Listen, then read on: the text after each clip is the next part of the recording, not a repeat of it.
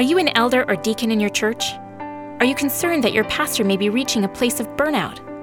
Focus on the Family Canada has designed a retreat for pastoral couples. Help them stay fresh and renew their excitement about their ministry in your church. Help them pause from the busyness of life so they can take time to receive from God and deepen their connection to Him. If you want to bless your pastoral couple with rest, renewal, and reconnection with God, visit kerithretreats.ca. That's kerithretreats.ca. Today on Focus on the Family, you'll hear how a man went from high-level drug dealer, also known as a street god, to a pastor and evangelist. Made it down south, and that's when I hit street god status. I mean, we started making money like I've never seen before. We were in the middle of several drug wars. 30 of my friends got killed in between this time frame, and we're just in this game. Now I'm seeing all this money coming. You'll hear a really vibrant testimony today. Thanks for joining us for Focus on the Family. Your host is Focus President Jim Daly, and I'm John Fuller. John, I met Dimas Salaberios at a Salem radio event a couple of years ago, and I was so impressed by his love for the Lord. And once I heard his backstory, man, I was even more impressed. This is a man who has overcome incredible odds. And I know our listeners are going to be fascinated by his story, especially if you have a prodigal child. As you'll hear, Dimas is living proof that no one is beyond the reach of God. No one. Dimas pastored in New York City for many years and has shared the gospel on every continent except Antarctica. Oh, and my. I'm sure there's some penguins there that might listen to the gospel, but there you go. Maybe he'll get an invitation from somebody down there to come see Antarctica. You never know. Pastor Dimas is the author of the book Street God, which tells his life story in more detail. And we have that book here at Focus on the Family. The proceeds go right back into ministry when you request it from us at focusonthefamily.ca. Here now is Pastor Dimas Salaberios speaking at Harvest Fields Community Church in the Bronx on today's episode of Focus on the Family. So today, I want to share with you my testimony. And one of the reasons why is the Bible says in Revelations chapter 12 and 11 that we can overcome Satan by the blood of the Lamb and the word of our testimony. So I want to tell you a little bit of my story. I didn't always look the way I look right now, and I just want to walk you through some really tough things, some hard things, some very real things I experienced. Now, growing up, I grew up in Queens, New York, in the Hollis area of Queens. This area was called Cambria Heights. My mother was a principal. My father was a captain of correction and an Air Force guy. So I came out the house. It would always be like manicured lawn.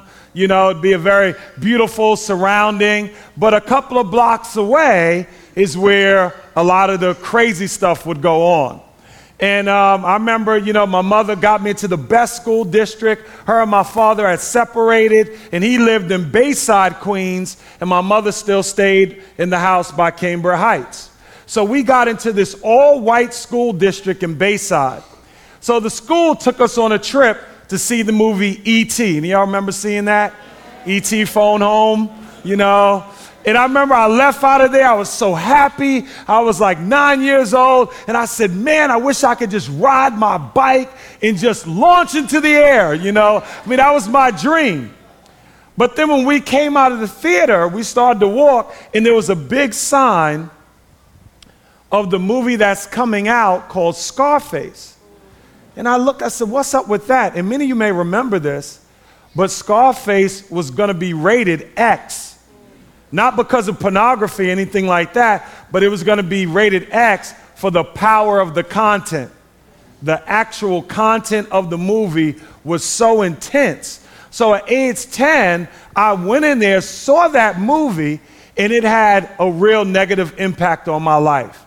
I left out of there with a dream of becoming a street god. I left out of there with a dream of becoming one of the largest drug dealers in New York City at age 10. And, by age 11, I finally went back to middle school, and I remember I was walking the halls, and I saw one of my friends. And this is not, one of these stories like, whenever we think of a drug dealer, we think of somebody with a black hoodie in an alley, like, yo, come over here, my man.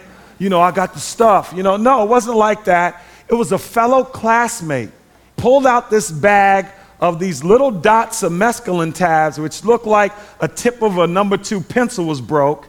And he said, yo, man, he said, you want to buy these? I'm selling for $3. I said, yo, it will rock your whole day. You'll be laughing all day. And I remember I was like, I didn't even believe him. I was like, that little dot you're telling me could do something? He was like, oh, yeah. I said, man, here's $3, man. You fronting. And I said, what do you do with it? He said, you got to swallow it. So I swallowed it. And, back in the day, I don't know if people still do this today, but we were big on writing these little notes to girls that would say, I like you. Do you like me? Yes or no? So I wrote this girl this note, and half an hour went by. I was like, I'm feeling the same. 45 minutes went by. I'm like, I'm great. Then the girl walked down and she looked at me. She said, I like you. And I said, you like me? And the drug kicked it. I started crying, walking down. Oh, she likes me. Oh, yo, Tamara likes me. Oh, and then I was sitting in a classroom. I could not control my emotions. And then walked in the principal with this man with him, and they said, today we're going to have a special assembly on drugs. I sat there, my heart was pounding. Because at that age, you just feel like teachers know everything. I was like, I'm busted. I was like, they're going to know. And I remember I went into that assembly, and the guy was talking, and the giggles just came over me, and the guy just looked at me, and I knew he knew. But then he kind of second guessed himself, like, this kid's 11. Nah, no way. And just kind of went on. I was there. And at that point, I told my friend, I said, I never want to take it again. I'm good. And then my friend said, well, why don't you help me sell it? And then I said, oh, yeah, I could do that. And then I became also a drug dealer at age 11. Then we took it out into the streets. And I would walk around selling the mess tabs. Then I kind of realized very quickly I wasn't going to become Tony Montana by selling mess tabs. So then we found out that this girl in the neighborhood had like a pound of weed. I went to her, started hustling weed, did pretty good with that. And then I remember, we sold out all the stuff and she didn't know how to get more. And one day we were walking down to McDonald's.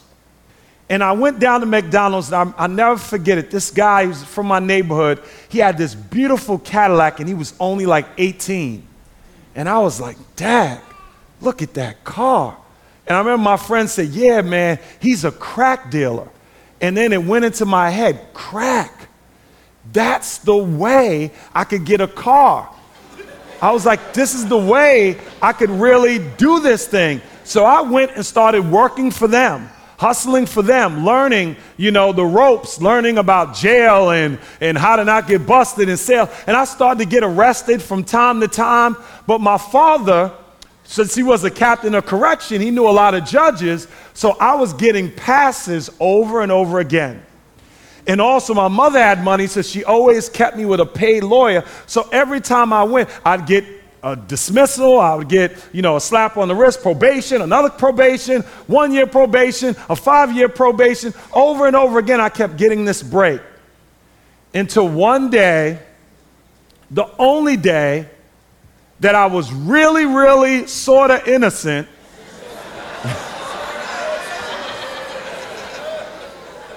I came out the house and I'm walking and I was going down to check on some of the workers, and all these cops pulled up surrounding me, and I was like, I'm good. I'm not running. I don't have anything. And then when they pulled up, they took the drugs off this dealer that they had in the back of the car, and they came and put it on me. And they said, which is my street name, Daylight, they said, Daylight, beat this one. And I was like, oh, man. And when I went to court and I had my lawyer, he came and he said, look, he said, you've been arrested 9 times already. You beat 9 different drug cases. we're not beating this one. He was like, this one is looking serious. So I was sent to Rikers Island. You know, I went in there for a year, and Rikers Island was hard. I ain't gonna front.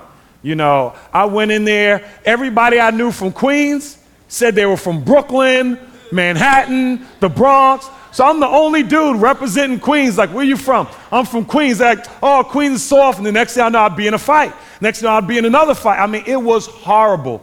Then finally, they put me into this thing called Shock. Got out, came out. I was so excited.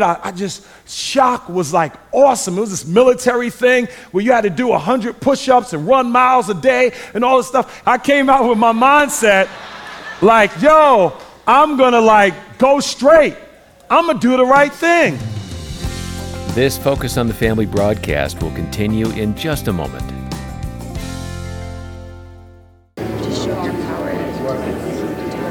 This is the sound of the staff here at Focus on the Family Canada every weekday morning at 9 a.m., petitioning God for those with crisis in their marriage, for those who want to become better parents, and those who are lifting up loved ones to the hope that one day they will know the salvation that Christ has to offer. We'd love to hear from you too.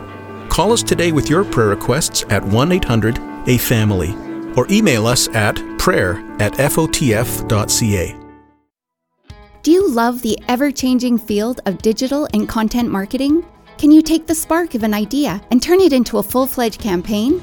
Named one of the best Christian workplaces in Canada, Focus on the Family Canada is looking for a full-time integrated marketing manager to join our dynamic team in Langley, BC.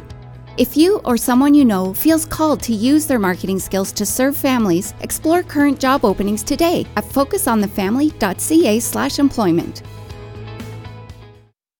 Do you and your spouse keep having the same fight again and again? Do you wish you had more intimacy in your marriage? Focus on the Family Canada has created a free video series called Enrich Your Marriage.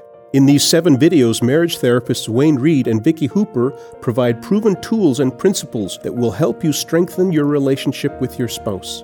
Sign up for this free video series at focusonthefamily.ca/enrich your marriage.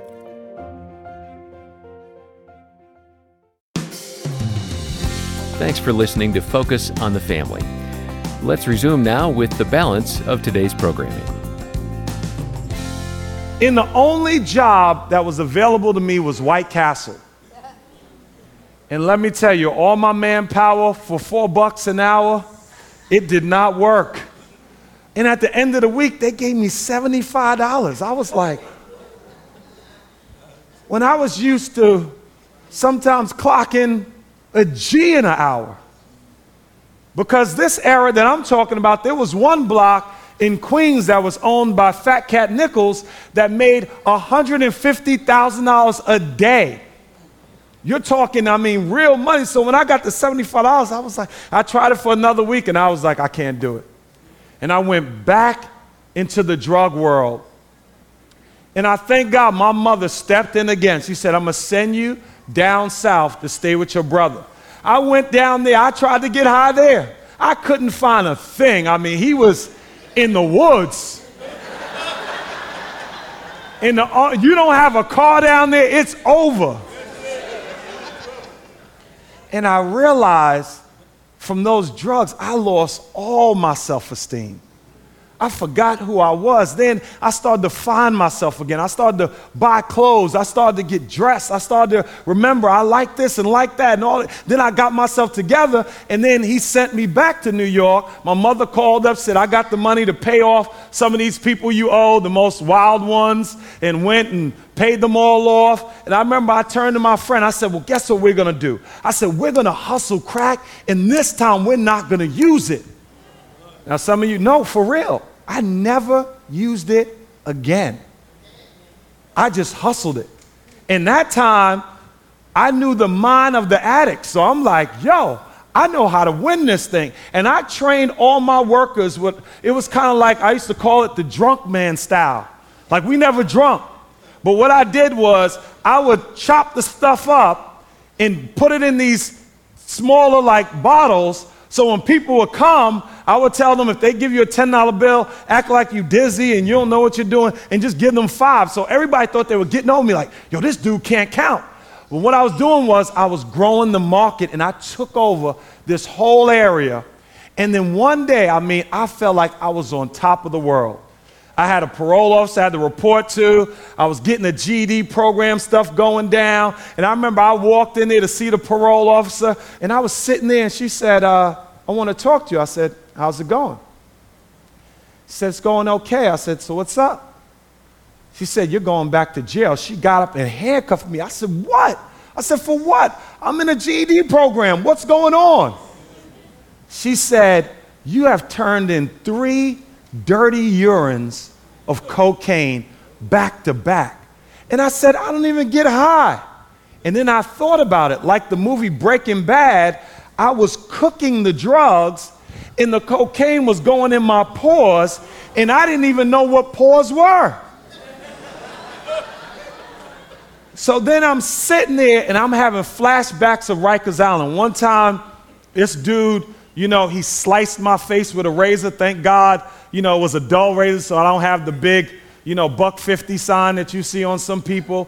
And, he sliced me once. I started thinking about all the fights I had, and I was just sitting there. And while I was sitting there, she got up and walked out, and I just started to slip the cuffs to my knees.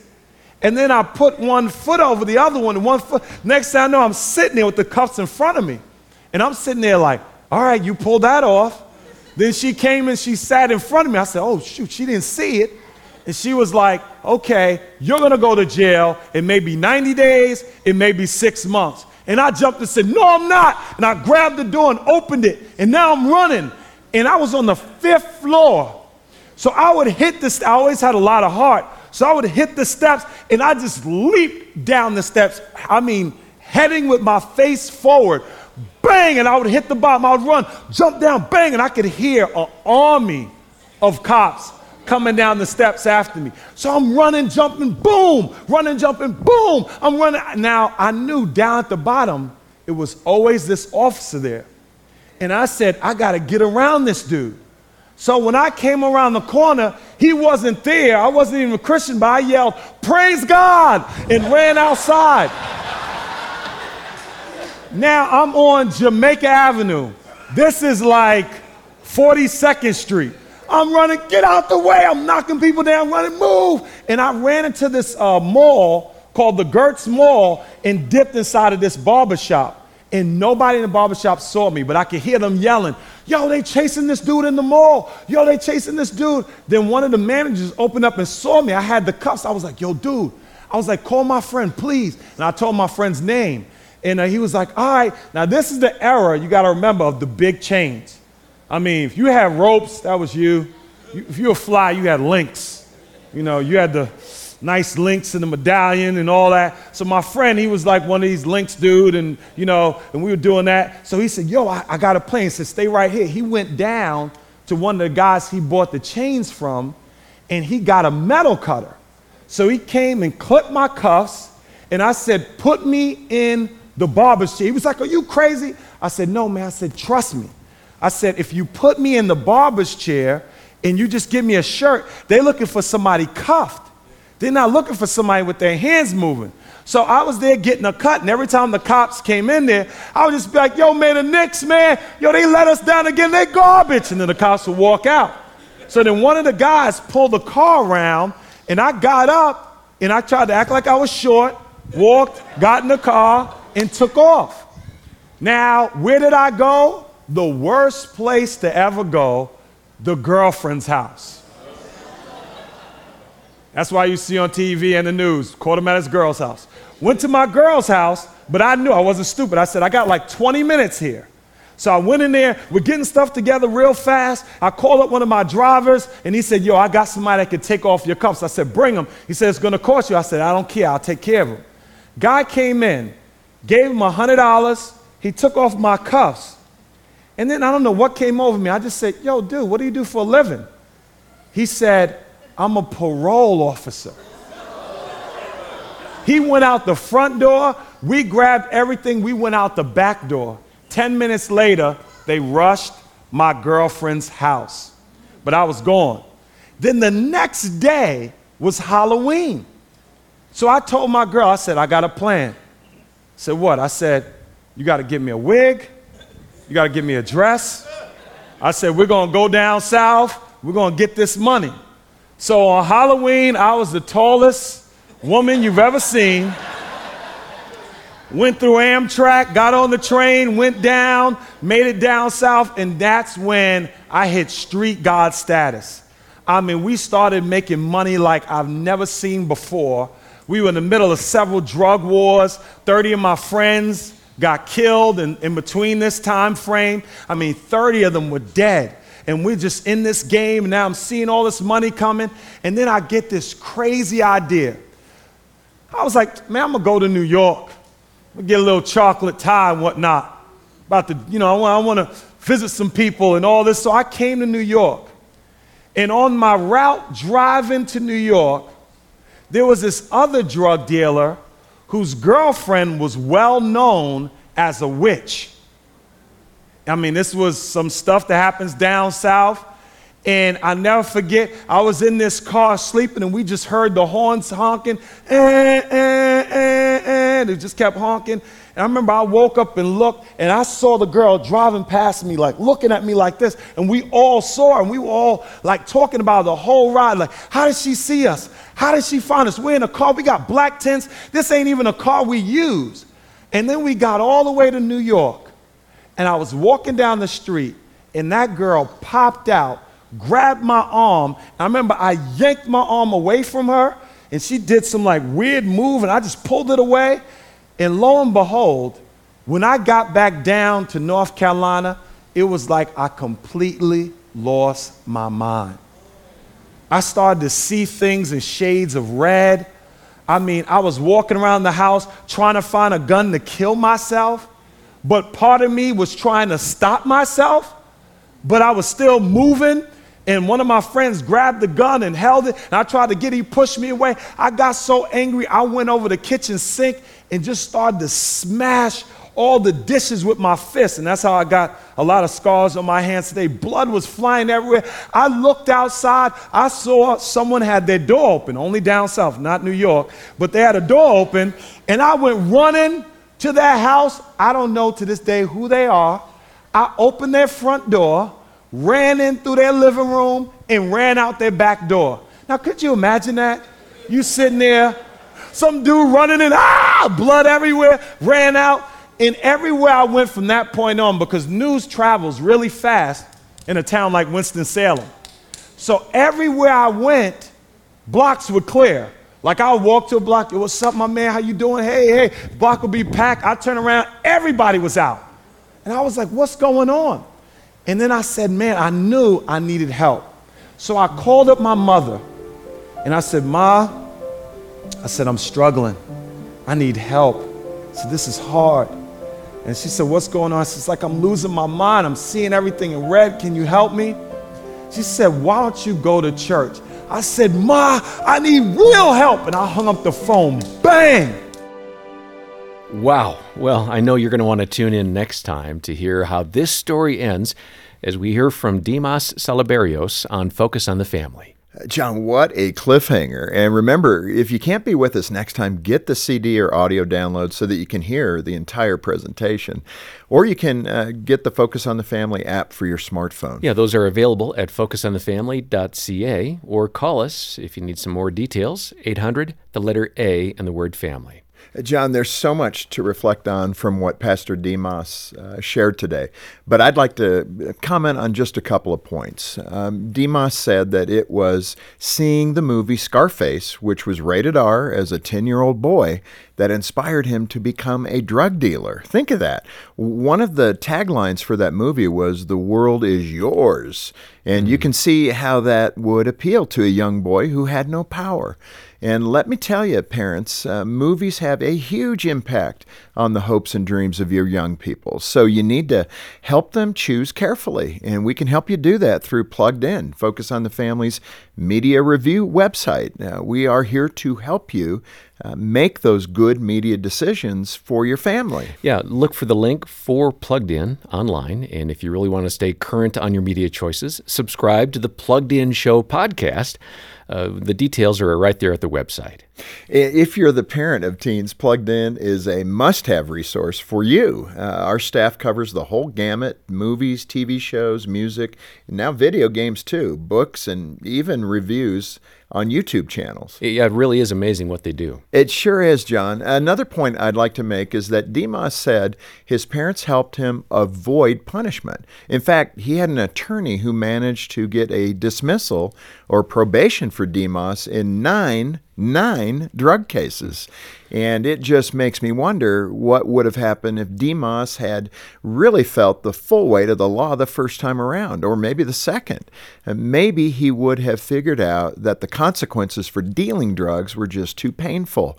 So parents, as hard as it might be, don't shield your children from the penalties for their bad choices unless the punishment is truly unjust. If they pay the price now, chances are they won't be paying a bigger price when they're older. And obviously, God had a plan to redeem Demas, but he also allowed a lot of painful consequences, like a full year at the notorious Rikers Island prison there in New York. Yeah, that's a great point, Jim. And when your child is very young, that can be as simple as taking them back into the store if you discover they've stolen something, and confessing to an authority figure like the store manager can have a big impact on a youngster and can help them really count the cost the next time they're tempted to cross a line. Wow. You've never had to do that, have you? Only a few times.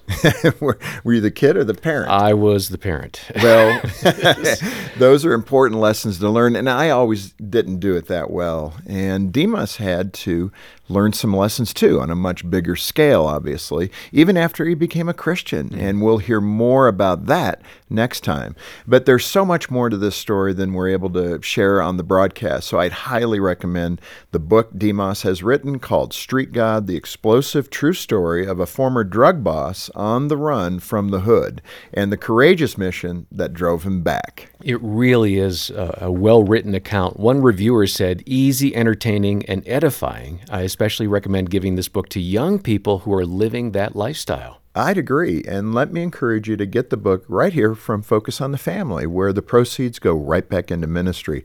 Help us as we support and save marriages, encourage parents, protect the lives of unborn babies, and so much more. We're a nonprofit ministry, and we need your partnership to support families all across Canada. And when you get in touch, ask about how to get a copy of the book Street God by Demas Salaberios. And you can reach us when you call 800, the letter A and the word family, or donate online and request your book at focusonthefamily.ca. And when you get in touch, be sure to ask about a CD of today's program to pass along or to listen to again. And if you enjoyed today's program, please tell a friend to tune in next time to hear how Demas got to this point in his life. I remember I got up at that moment. I felt such a peace like never before. I mean, this incredible peace. I took all the crack out of my pocket. I started dumping it in the garbage. I looked up to heaven. I said, God, I'm never going to sell crack again. On behalf of Jim Daly and the entire team, thanks for joining us today for Focus on the Family. I'm John Fuller, inviting you back as we once again help you and your family thrive in Christ.